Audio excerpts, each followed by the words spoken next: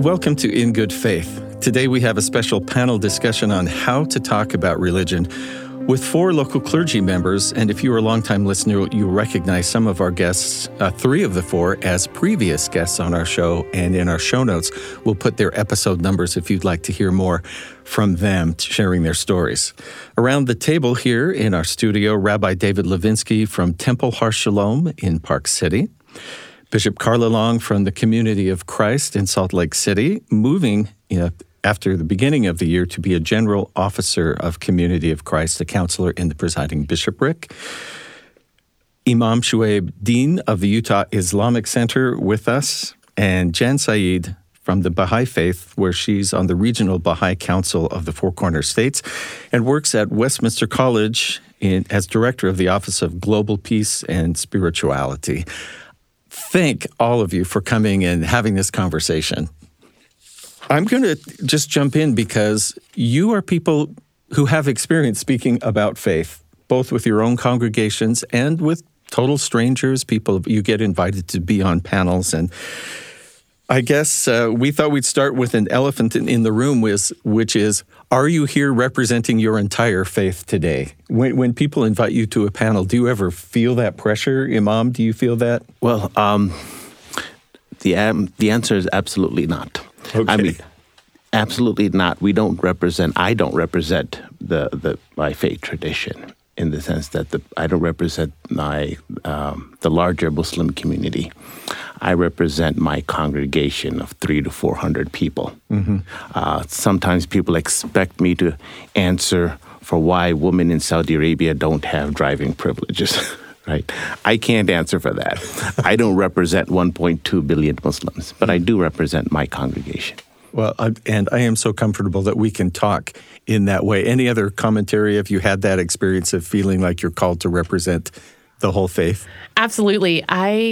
It feels like I'm speaking for all of Christianity here. I don't even know if I can speak for my own congregation because in Community of Christ, we have so many different opinions and we encourage all these different opinions and different thoughts and so many different questions that we actually have a policy called faithful disagreement. And for us, it's a good thing because we want people to disagree because that's when we grow and that's when we learn. So I feel like I might just be representing myself here.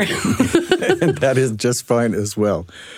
I tend to jump around. I have a lot of different subject positions that I can take. I'm a rabbi. I've got a PhD in religious studies. I'm a rabbi of this particular community. So the way that I try to manage that is that people assume I'm speaking as the rabbi. If I'm not, I identify it as such, where I say, I'm putting on my religious studies hat or something of the sort. I think it's also, whenever I talk about Judaism, I differentiate between what Judaism has the position Judaism has historically taken on a particular position and what contemporary Jews think about it. And there's usually a pretty wide space between the two. I have some Jewish friends who say, and you could correct me if I'm paraphrasing, wherever you have 2 Jewish people talking, you have 3 opinions. Absolutely. I mean, there's a culture of argument, and an argument is not a negative thing in Jewish culture. It's just how we interact with each other. It's a non-doctrinal religion, even in its most orthodox forms. So a religion where, yes, there are a lot of opinions. So our challenge is to hold those arguments and to hold those disagreements in a way that's productive. Mm. Oh, that's just one more commonality between us. Whoever there's 2 Muslims, there's 3 opinions. There we go. So it's like we have 7 guests here today. That's great. Jan Saeed, how about you? Well, in the Baha'i Faith, we don't have clergy. So that is one of the new revelations of Baha'u'llah, is that every individual should be searching the path for truth through the teachings of Baha'u'llah and the guidance, the spiritual guidance that is there. However, we do have councils and local spiritual assemblies, regional Baha'i councils, national spiritual assemblies, and the Universal House of Justice, which are bodies of 9 individuals. And I am have served on different ones of those over the years. But it's really that we're here to be of service, and service-based is how Baha'is see our roles on those different institutions. So we definitely come, as was stated, as an individual, and yet our society is so hierarchical in thinking that it almost always needs to be stated that this is my understanding, this is my current understanding, and I am just speaking as an individual. Great. I have heard it said that we're told it's impolite in public to talk about religion and politics.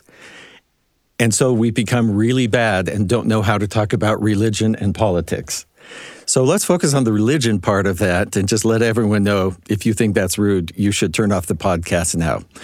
What goes well when you talk about religion with people of other faiths? Can you tell me what seems to work for you, what you have seen go well between?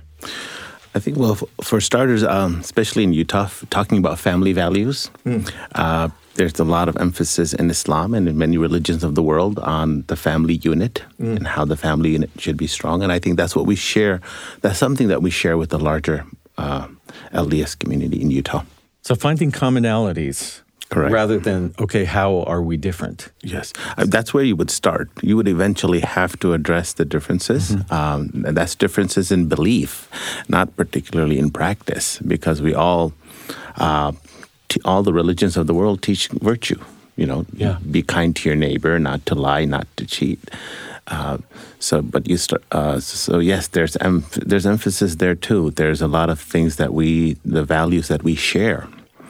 And we can work together on projects that bring us together on those values. Thank you. Carla, you mentioned that even within your particular congregation, people are coming from different places. So how does it even go well within? You talked about this, not cheerful, but agreeable disagreement, something like that. Faithful disagreement. Thank you. Yes.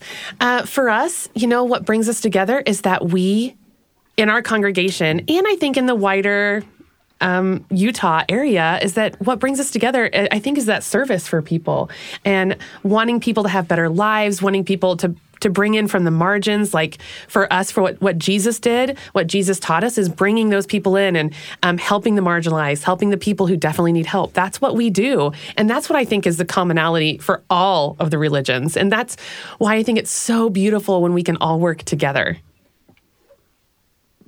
Any other comments? One of the things that Imam Shoaib and I have served on for the last 20 years and on and off in different capacities is the Interfaith Roundtable of Salt Lake City and the Salt Lake Valley. It started in 2002 a few years before, the planning for the Olympics. I was the first chair and currently the vice chair. I've taken a back seat from leadership until recently. During COVID, it was a little tight, and I offered to assist with another Muslim friend that took the lead during that time frame. And she and I have continued this, out of the clash of differing opinions comes the spark of truth, is a Baha'i quote. And that if we don't have that spark of truth out of the clash of differing opinions, we're kind of speaking in an echo chamber of people that just believe as I do. So it's actually very critical that we listen and really learn to be in community working towards things that we all believe in. But of course, sometimes things don't go so well. So what causes it not to go well in your experience, or what have you either seen or experienced yourselves?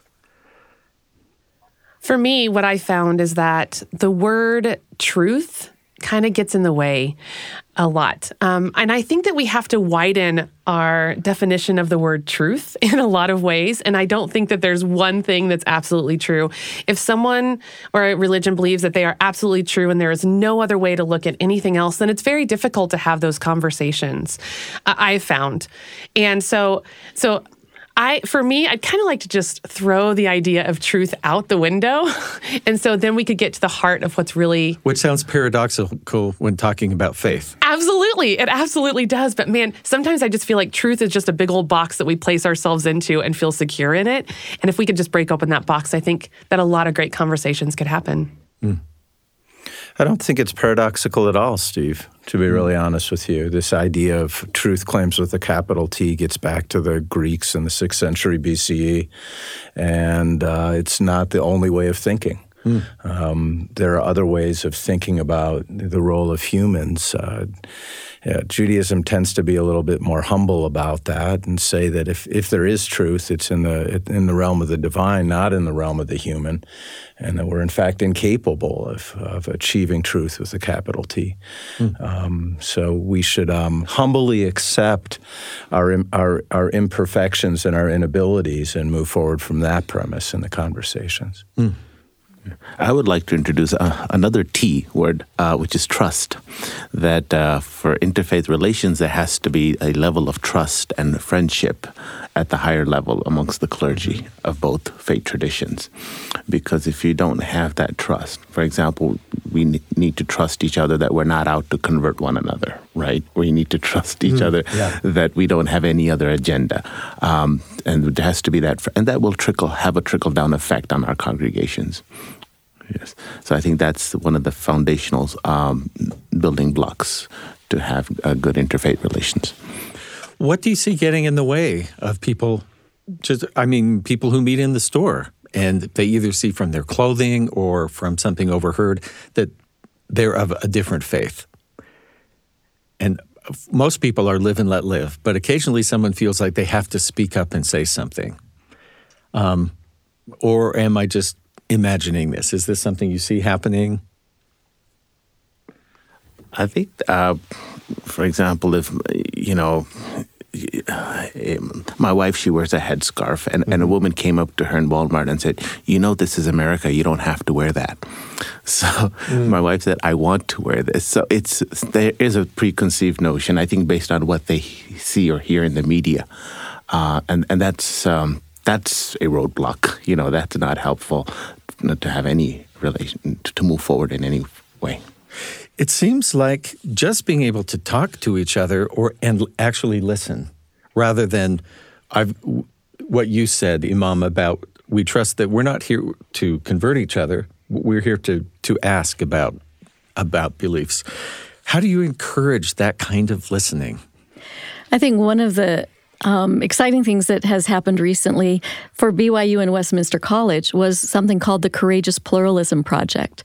And Eboo Patel, out of the Interfaith Youth Corps, which is now called Interfaith America, does a lot of training for students, and we'd taken students to a lot of programs and came up with our own guidelines for sharing in courageous pluralism. And they took 12 universities and paired them up, or 12 pairs of universities, with a very liberal school and a very conservative school, and you can figure out which of those two in Utah were. And we came up with guidelines for how do you listen and work with one another. And I think that key part of creating a culture of courageous pluralism means that we are absolutely slowing ourselves down in order to listen with more compassion and love. And that true consultation is spiritual conferencing in the attitude and atmosphere of love. And if we think about it that way, then we put a spiritual slant on what we're doing in the streets. Whenever we see something that looks different, instead of attacking it, we have to think, what don't I understand? And maybe ask a question first rather than tell them what they should be doing. Are there places where that can happen? I mean, here we've invited you. We've made the effort to talk to you, but are there places that kind of listening can happen just in society, or do we actually have to go in search of that? There's two really popular brand new books when you talk about book groups and things that we want to do. One is a book called Think Again by Adam Grant, which is definitely a secular book, but it's about rethinking before you say something. And another one is Build Something Better. That's Eboo Patel's And that's book. his latest book, which I personally haven't read yet, but every other one of his books I've read have been very insightful. I just finished that, and he goes to great length to explain everything he did wrong. He's very humble in saying, and here's how I did this wrong, and here's how I offended this friend, and which he didn't have to say, but I thought was actually quite humble and helped us all to see, I could see myself doing that if I wasn't thinking. One thing that I was thinking was, I think one of the reasons we don't ask questions and we don't listen is our own insecurity, because we don't want to be seen as someone who's ignorant. We don't want to be seen as someone who doesn't understand, I don't know, where they're even coming from. And so that insecurity, I think, plays a really big part in the questions that we ask and what happened to you, Imam, what happened to your wife in Walmart, Imam. Like, maybe they didn't even understand. And so I just think that working through those insecurities, and I know this sounds really Pollyanna of me. I've actually been told I look like Pollyanna, but I really do think that relationships are absolutely the key. Once you're in a relationship with someone and you've talked with someone, you know who they are, then most of those things kind of just go away. Like the scariness of different religions or so on and so forth, it just goes away because they're just people, just like you. So I think insecurity is a really, really big problem. And I think that relationship piece is what we're missing. Mm. Also, with some religions, there's a really strong orthodoxy or a sense, like a central governing body that will say, this is what we think.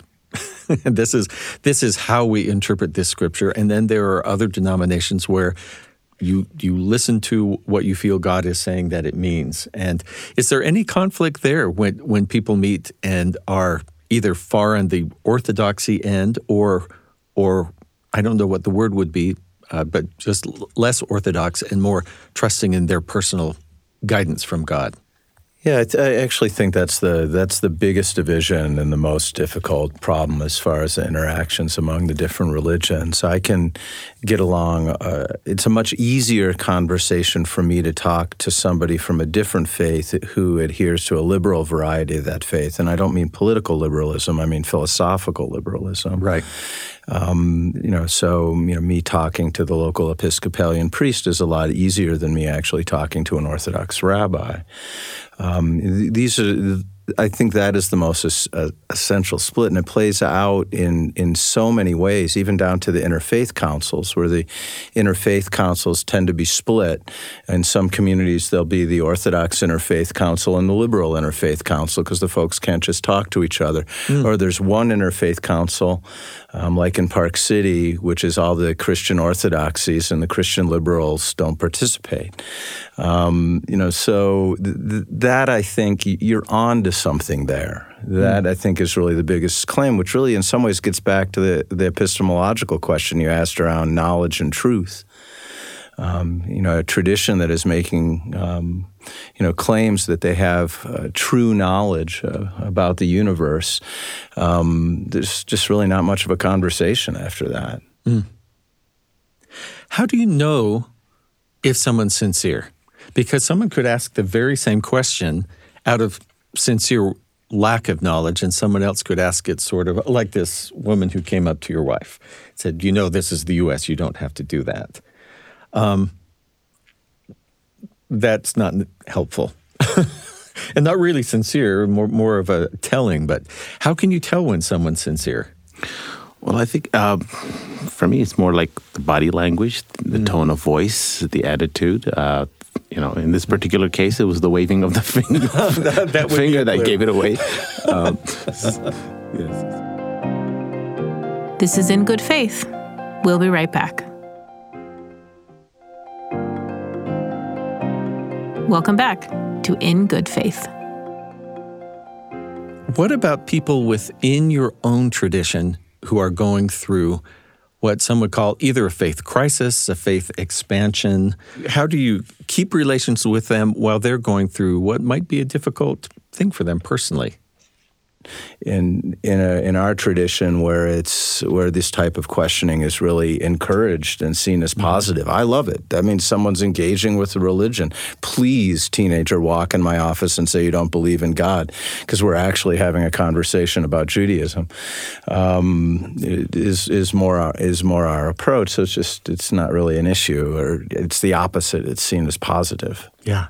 I find that is the question for many of the students at Westminster is, it's almost better to have no religion than to have a religion that is causing disunity. And certainly that's even one of the Baha'i tenets. And I think very much so with my Jewish brothers and sisters that questions are good. It's in fact one of the months of the Baha'i calendar is questions. And if we're not questioning, we're not using that God-given mind to brain to think, how do we know and love God if that's what we're here for, if we don't question it? And I think one of the basic principles of the Baha'i faith is the oneness of humanity. And it is not for us to judge each other. No one knows what our end will be. And so we're all on that continual process of learning and trying to be and do while we're here on this planet together.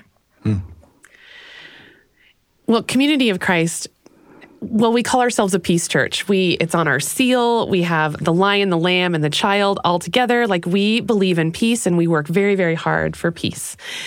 And so when people come through our door wanting to talk to us, I almost always say that we hope that you will find a home. If it's with us, wonderful. If it's somewhere else, wonderful too. But we believe that if people find their spiritual homes, then we will have peace on earth, which is one of our goals.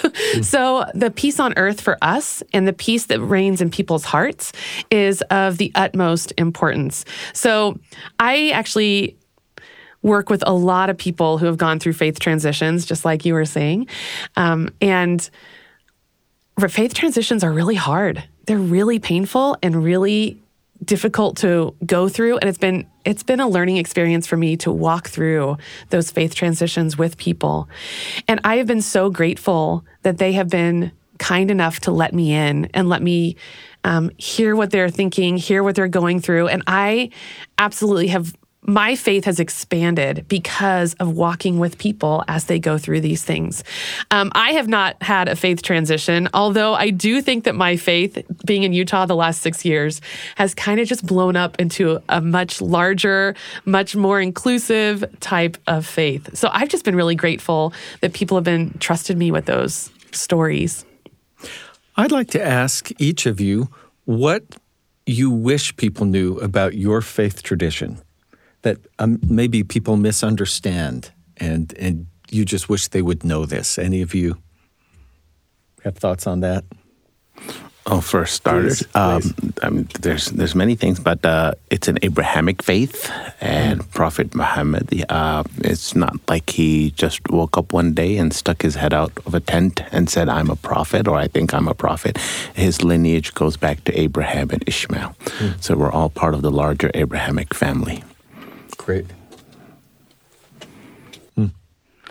I think for me as a Baha'i, first of all, that it is not a part of another religion in the fact that it isn't Islam. It's not B'nai B'rith out of a sect of Judaism, but it's an independent religion in one regard. And now I'm going to fuzzy the water all over again. Baha'is believe in the unity of all religions. And we just believe that Baha'u'llah is the latest manifestation of God for this day. And for us to deny any of the past manifestations of God is to deny God himself or itself. Baha'is believe God is the unknowable essence. And so the labels that we use with words is sometimes hard and it gets confusing, but the basic principle of the Baha'i faith is the oneness of humanity and working towards those things that are common, those commonalities to all of us. So I think it gets, even when I hear myself explaining it, I'm going, oh, people are going to be confused. The thing that I get the most from Christians talking about Judaism is that they associate Judaism with what they call the Old Testament and what we call the Torah. I did not wake up this morning and sacrifice an animal to God. So clearly a lot has happened since the Old Testament, and the religion has changed quite a bit. Where contemporary rabbinic Judaism is about interpretation of the Bible, and in that interpretation has radically transformed it. So if you're looking to see what Judaism is like, the Bible's a really bad place to look as far as contemporary rabbinic Judaism. I think that's, with Christians, that's the misconception I run into the most. So people should reach out to a living person. Yeah, a living person who's, that's good for, if you want to find out about any religious tradition, talk to someone who's living that tradition. Thank you. You're in an interesting position, all of you, as clergy. So, I mean, you have some authority to speak to people and to consult with people. In a lot of ways, that's good. Does that ever hold you back in having conversations with people? Or is that just not an issue? Well, let me say I'm not clergy, remember? Oh, that's right. As Baha'is, we don't have clergy, but I do think it is confusing, again, for people to think that there is a religion that doesn't have that, and that every individual has to use independent investigation of truth and to search for us the writings of the holy ones, and specifically of Baha'u'llah, the latest that is written in his own pen and was, in 1840s to 1892 in that time frame. So it makes it a little different from what you're saying. But I'd love to hear those clergy that are put on the spot. Yeah. I think the key thing is being aware of that it's a role. And that we all have multiple aspects of our identity and multiple roles that we play in the world. I'm a father, I'm a rabbi, I'm a rock musician, and I'm a lot of things. So just being aware of what role I'm inhabiting when I interact with people. If they're interacting with me as the rabbi, it's generally pretty clear, and to take on the rabbi role. And then if I'm shifting role when I'm talking to them, to identify that I'm shifting role to them, and also being really aware of dual role, because there's often times when there are more than one role that are going on at the same time, and the person in front of me is not going to track that. It's my responsibility to track that and to keep a finger on two places on the page, so to speak, as I'm talking with them. Here are some personal thoughts of mine, that kind of. Exactly, and differentiating when identifying it when I'm shifting role. There's times when the person really needs the rabbi where I have to hold back the one role in the background, even though it's serving them, and I'm using the rabbi role primarily for the service of them. That's really what it gets down to. There's a person in front of me, and as the rabbi, my job is to serve. So what aspect of those various roles is going to serve that person really becomes the question. But as clergy, it's my job to be able to track that. It's not the person in front of me's job. So each of you have participated on interfaith panels, and maybe even different congregations or working on interfaith projects. None of you had to do that, but you did. And what is the good that you see coming from that? What motivates you to want to be involved that way? Well, I think 9/11, made us, so to say, come out of the closet. Yes. The Muslim community. Before that, we just kept to ourselves, and we realized that we need to, for the sake of our survival, the larger public needs to understand who we are and what we believe in. So for us, it's now a requirement that we actually come out for our own benefit. But also, I think on another level, you can't really be a good Muslim unless you appreciate people of other faith. Because Islam teaches not just tolerance, we don't like the word tolerance, but to appreciate people of other faith. And every religion, of course, there's good apples and bad apples, but we recognize that the majority of the people are very good-hearted people, and we need to interact with them and explain ourselves better and understand them better. In Community of Christ, we have a couple, we don't call them this, but for the larger group, we call it like goals for us. And one of our goals is to abolish poverty and end needless suffering. Now, Community of Christ is about 250,000 people worldwide. So if we're going to abolish poverty and end needless suffering, we probably are not going to be able to do that all by ourselves. And it's not just, I don't think it's just our goal. I think it's many, many goals around the world. And so we find it really important to work with other faiths to do those things. And of course, we want people to feel loved. We want people to know that they have worth. All of those things are very important to us. And if everyone in the world is acting in this way, then our job gets a lot easier. I'm actually the chairperson of the Utah Valley Interfaith Association, and I have tried really, really hard over the last year to bring in so many different people from so many different faiths, and it's actually a little bit harder than you might think. I haven't. What are people's reasons not to? Is it just time concerns, or? I don't know if people actually see the value that I see, and I wish that they would. I've put out a video about talking about the importance of interfaith, and I've written letters to different clergy around talking about the importance of interfaith. And I do think clergy are busy. Oh my gosh, there are so many things that are pulling at us all the time. So many different concerns, so many different things to do. Clergy are busy, busy people. But I don't know if the importance of interfaith has really grabbed a hold of people yet. And I do think that it is absolutely, absolutely essential. To that, I think, having worked with the Interfaith Roundtable in Salt Lake City, and we had that challenge at one point too, right after the Olympics and 9/11, there was absolutely a draw to how do we understand what's going on in our world? And how do we truly do the golden rule that's in every single one of our religions and philosophical beliefs?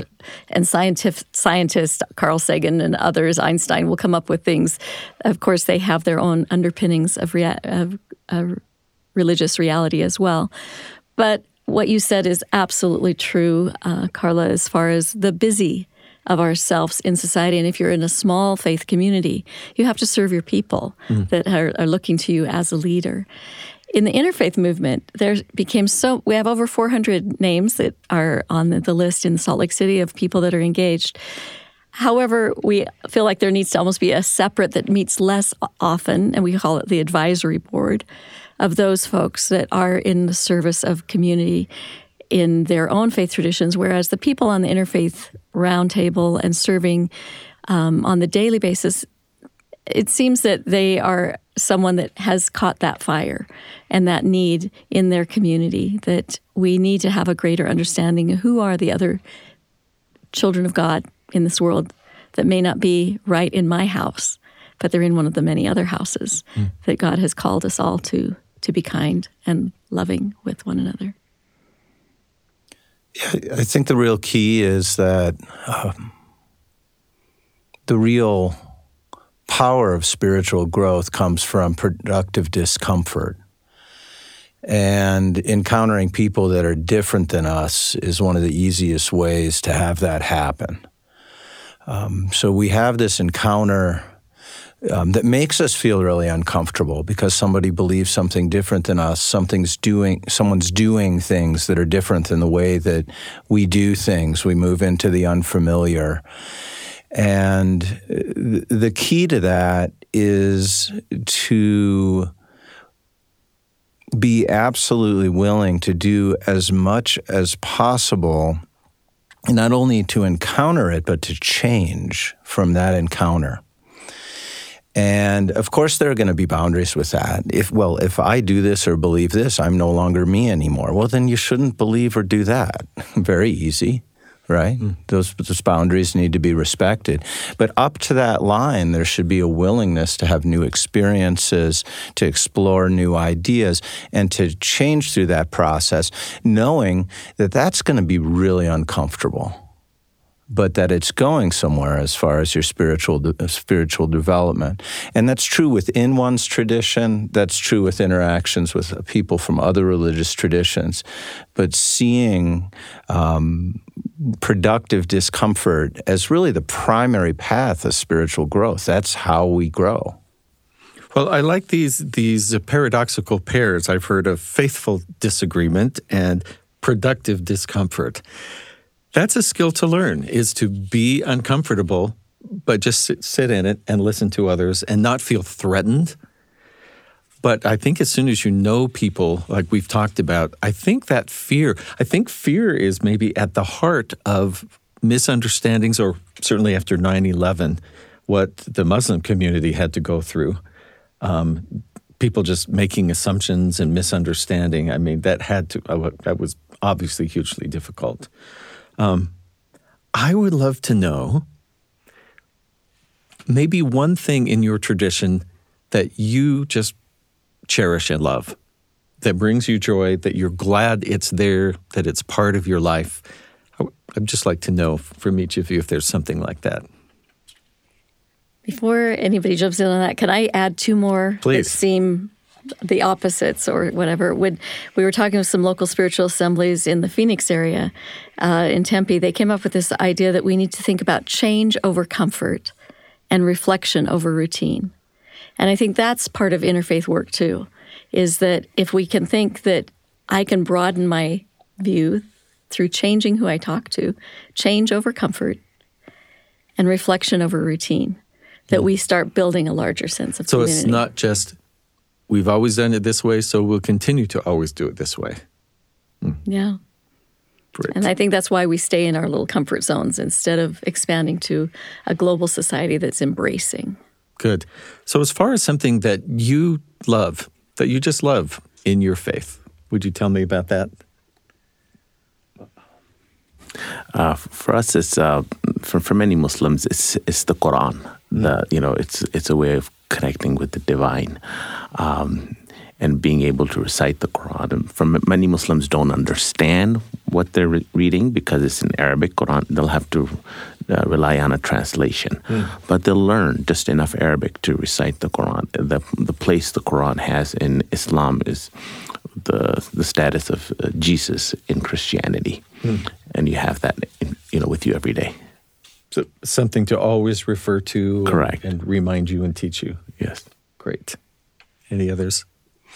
In Judaism, the main mediation between humans and the divine are small actions. We have the mitzvot, 613 commandments, which are very small deeds. It's something like, I say a blessing and light a candle Friday night at sunset. They're small actions that are part of daily life. That's the beginning of Shabbat. The beginning of Shabbat, the beginning of the Sabbath, as an example.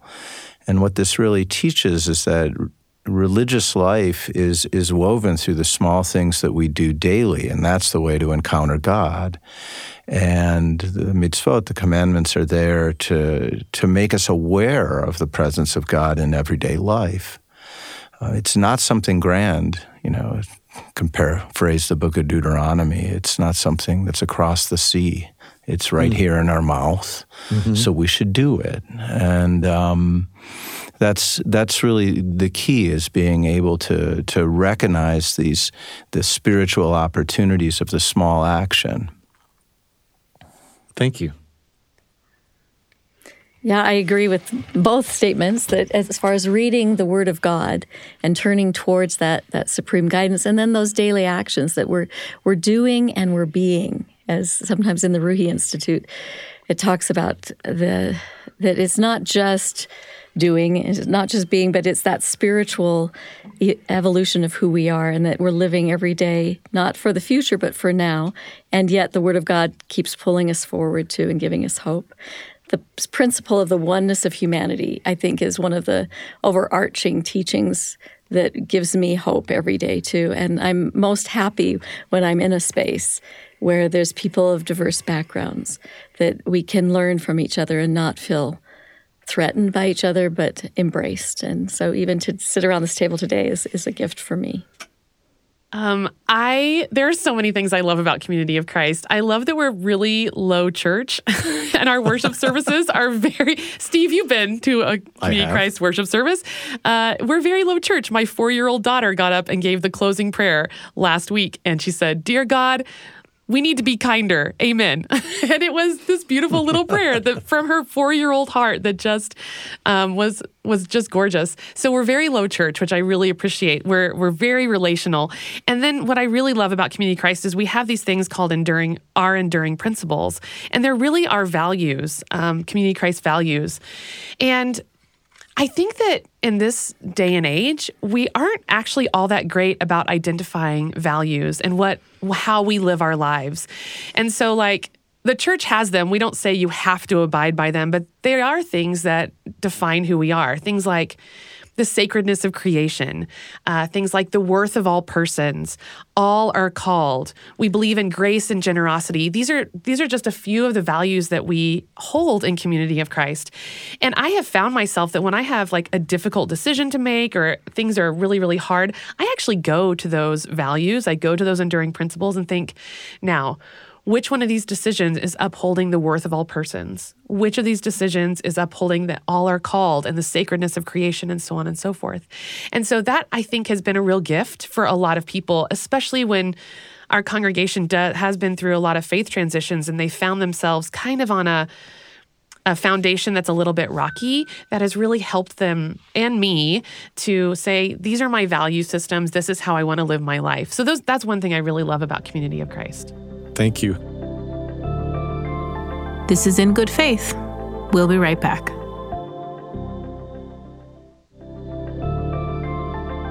Welcome back to In Good Faith.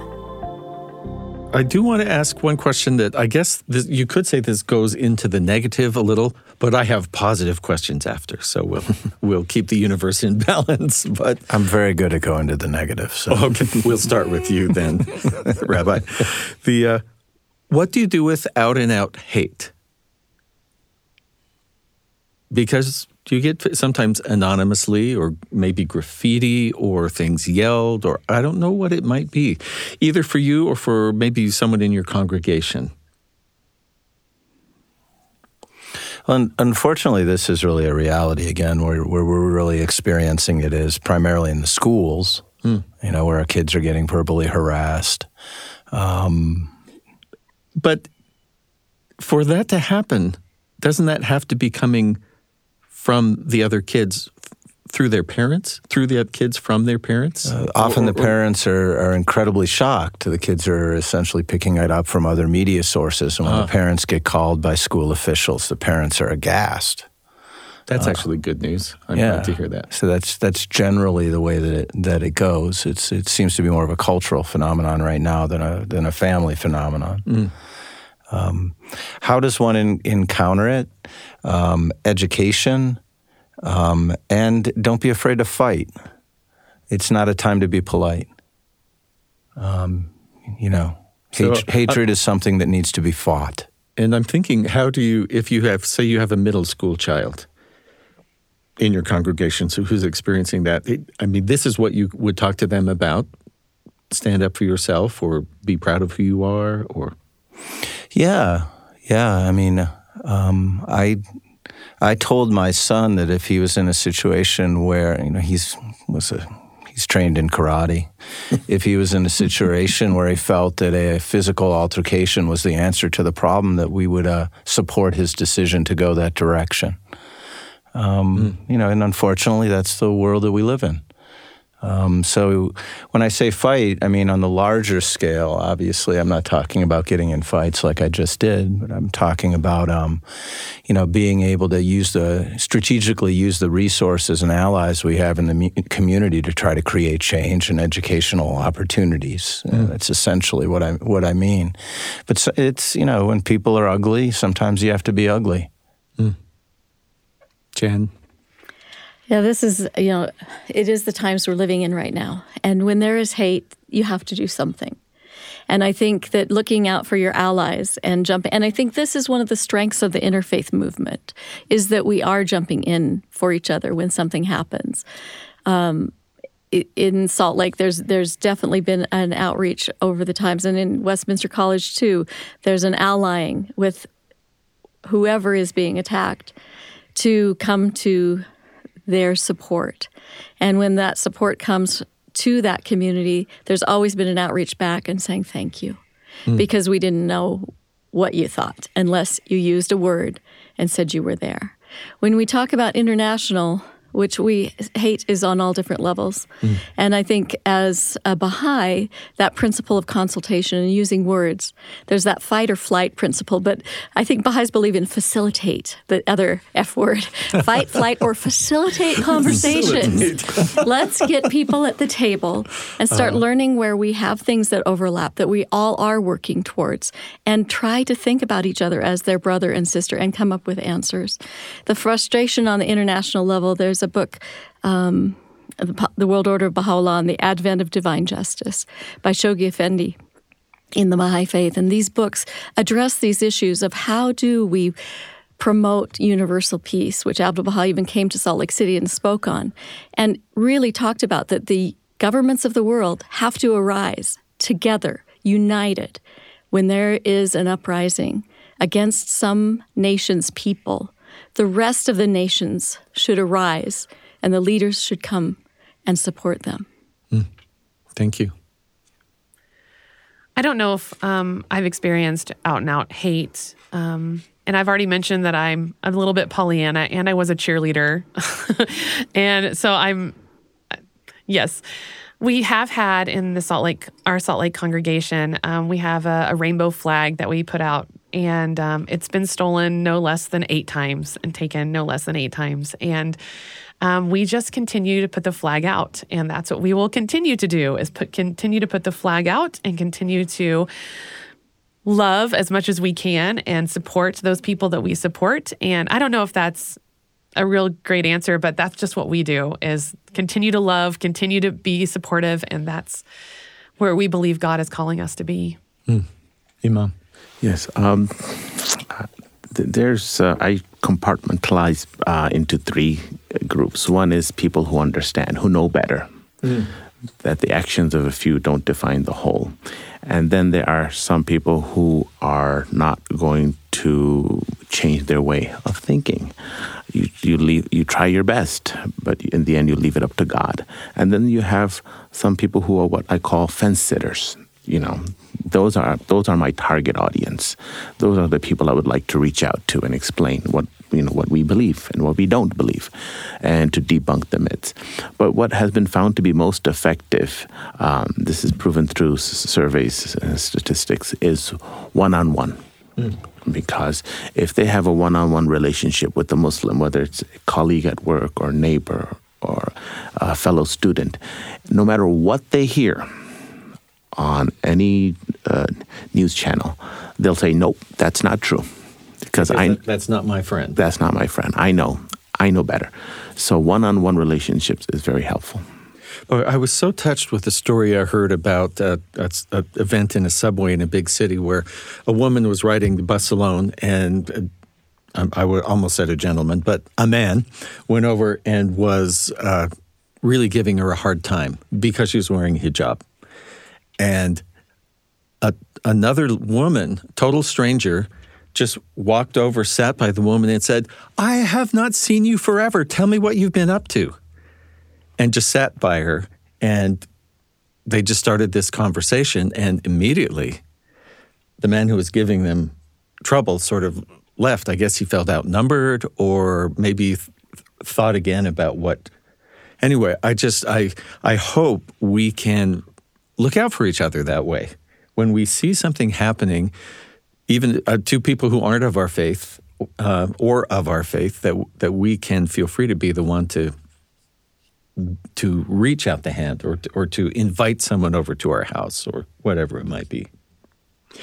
On a cheerier note, how do you see God working in your life or in the lives of people in your congregation? How do you define that even? It kind of comes from that same line of thinking, though, is I will go in a day and I'm running late, and the parking spot comes available right in front of where I need to go. Now, is that coincidence, or does it happen over and over again because there is some kind of grace in God, knowing that I sometimes run late? Okay, a lot of times. I'm working on it. And that place opens up right there and then. And I have to say that it happens over and over again. And that's such a physical, such a simple little thing. I think more is that patience that I learned, and those qualities, and that people show up when you need them in your lives, that not only parking lots. So maybe it's learning to observe and be aware of what's happening and kind of put that together. Interesting. Yeah. Sometimes it's not, is rarely as obvious as this sea splitting as it did for Moses and the Israelites. That's what I tell my congregation. You have to observe. You have to see God working in your life. For us, it was, as a community, it was the mosque being built and the timeline of when we started, because we can't take a loan from the bank, so we have to collect donations as we're building, and how the whole community came together. And speaking of the timeline, when we started, if we had started a year later, we would have been in the middle of COVID. We finished just in time, June 2020. So how God works in mysterious ways. What is the name of the mosque? Utah Islamic Center. Utah Islamic Center. Oh, yes. I have been there. And I think the paint was still drying when I first went. Right. It was a very new building. Any thoughts? Yeah, the Kabbalah, the Jewish mystical tradition, teaches that the first act of creation was God's desire for chesed, for loving kindness. And human beings are unique creatures, arguably, inasmuch that we're creatures that participate both in the heavenly and in the earthly. And in that nexus between the two, we're here essentially to be expressions of God's loving kindness. And that's the way to connect. Just ask yourself that question, how can I be an expression of God's loving kindness? Says the guy who just said he told his kid to get in fights at school. But very loving fights. All these different loving identities that we wear, right? It's complicated. The key to all of that with emotion, obviously, is Viktor Frankl's teaching that between stimulus and response is a space.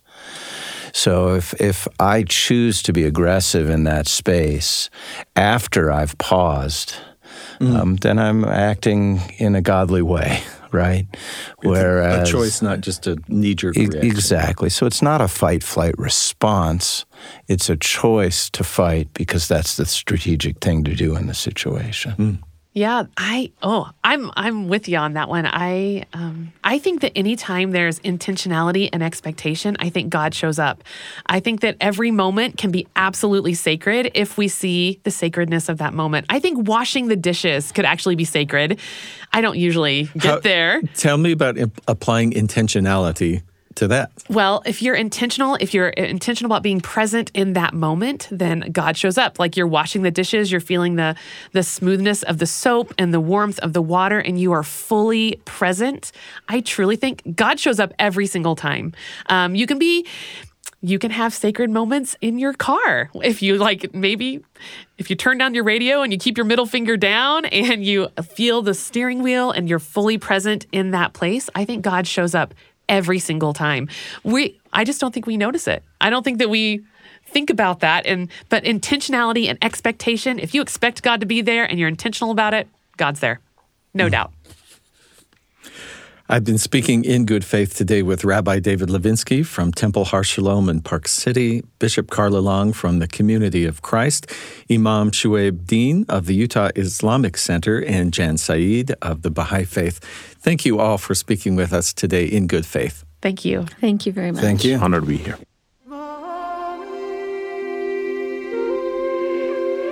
This episode was produced and edited by Heather Bigley. Thanks to our production team, Austin Ball, Leah King, and Katarina Martinick.